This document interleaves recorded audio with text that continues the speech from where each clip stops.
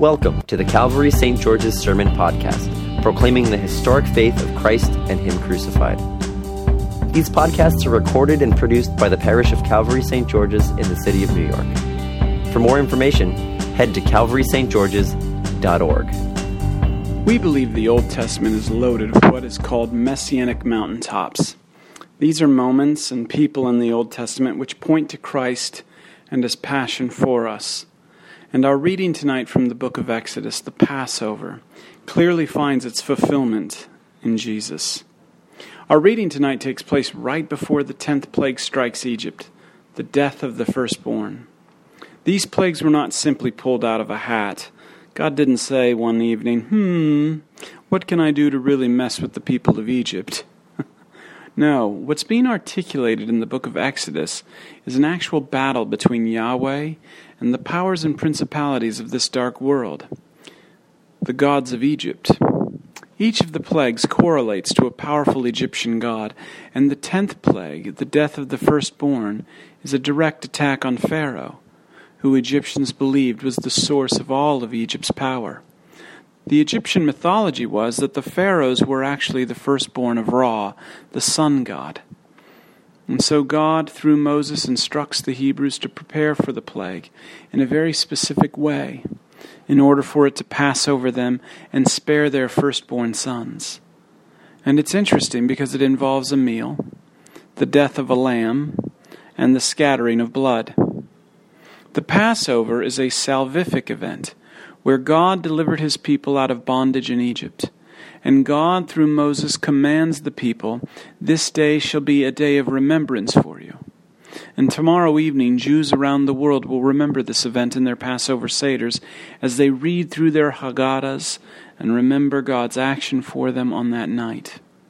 And tonight, Maundy Thursday, we remember the fulfillment of the Passover in Jesus Christ, which also involves a meal, the death of a lamb, and the shedding of His blood. Tonight I'd like to speak about what we mean as Christians when we speak of remembrance. The meaning of remembrance in the Bible is more than just thinking about something in the past. Remembrance, and if you've ever been to a Passover Seder, you know this is to be true. Remembrance is actually about being a part of something that happened before you came along. To remember the Passover Seder is not only to remember what God has done in freeing Israel from slavery in Egypt, but to remember the Passover is also a participation in the great events of the Exodus. The idea being conveyed when Moses says, "This day shall be a remembrance for you," is despite the fact that you weren't there, when you remember the Passover becomes yours, and you become a part of it. Now you have to grasp that so you can grasp what the Triduum, Maundy Thursday, Good Friday, and the Easter Vigil is all about. You have to grasp that so you can understand what Jesus means when He says, "Do this in remembrance of me." Because the Jewish tradition of remembrance is also our understanding as Christians as well. And this is my first point.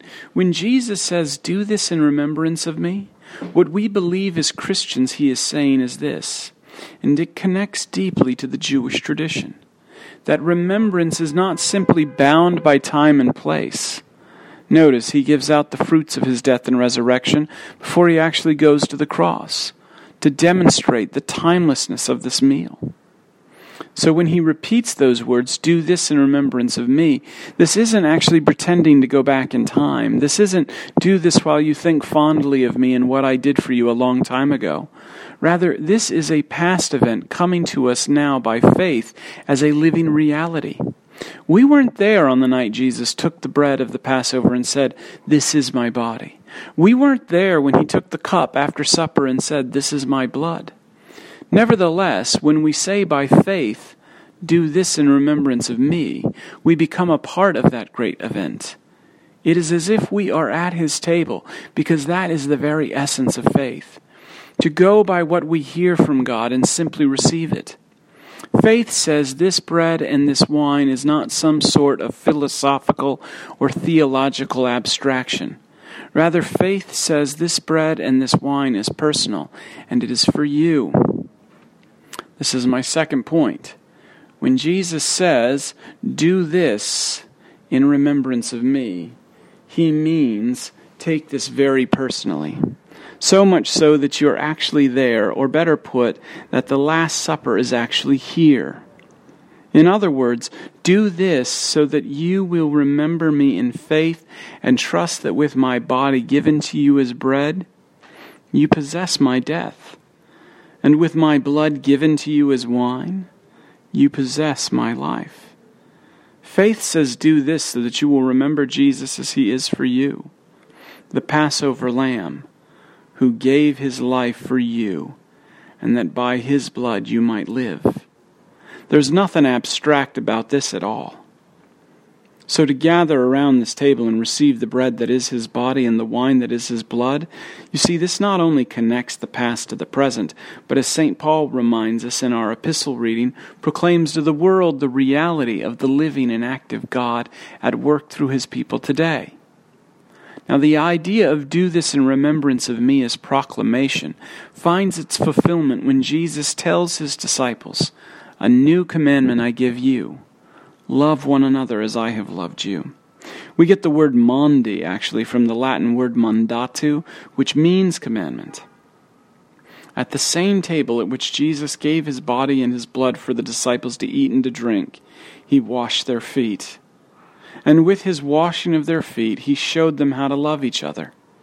The Lord of all became the servant of all, taking on the duties of a slave. I want to make this perfectly clear.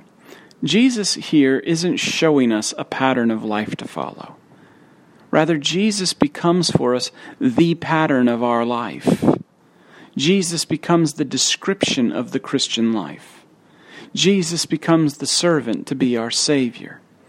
Now, in remembrance of him, we serve one another. This is very important as a Christian. Remember, no task is too low, no work is beneath our dignity. We do what needs to be done for those around us to proclaim the Lord's death until he comes. But it's not do this so that we'd be loved. It's rather because we are loved that we do this. We don't do this in order to remember. We remember so that we do this. Because to be a servant is not natural at all. To follow the way of Jesus is actually impossible. So to come forward and have your foot washed this evening is a reboot and a reorientation from self to Jesus so that he might, by the power of his Holy Spirit, reboot and reorient you from self to neighbor. Maybe there's a call you've been running from. Maybe there's a friend you need to be reconciled to, a person who needs your help. As the second verse of that great hymn, which we'll sing tomorrow, "O Sacred Head Now Wounded," reminds us, "What thou, my Lord, hast suffered was for all for sinners' gain. Mine was the transgression, but thine the deadly pain. Lo, here I fall, my Savior. 'Tis I deserve thy place. Look on me with thy favor. Vouchsafe to me thy grace." And this is my third point. Do this in remembrance of me. Jesus humbled himself and became obedient to death to save you from your death. Jesus became your sin to be the Savior of sinners. His body and blood are yours. Those are his gifts to you. Do this. Eat and drink tonight so that you will remember him even as Jesus already remembers you. And in remembrance of me, do this. Thank you for listening to our sermon podcast, produced and recorded at the parish of Calvary St. George's in the city of New York. If you feel led to support the continuing ministry of the parish, you can make an online donation at calvarystgeorges.org/giving. Thank you.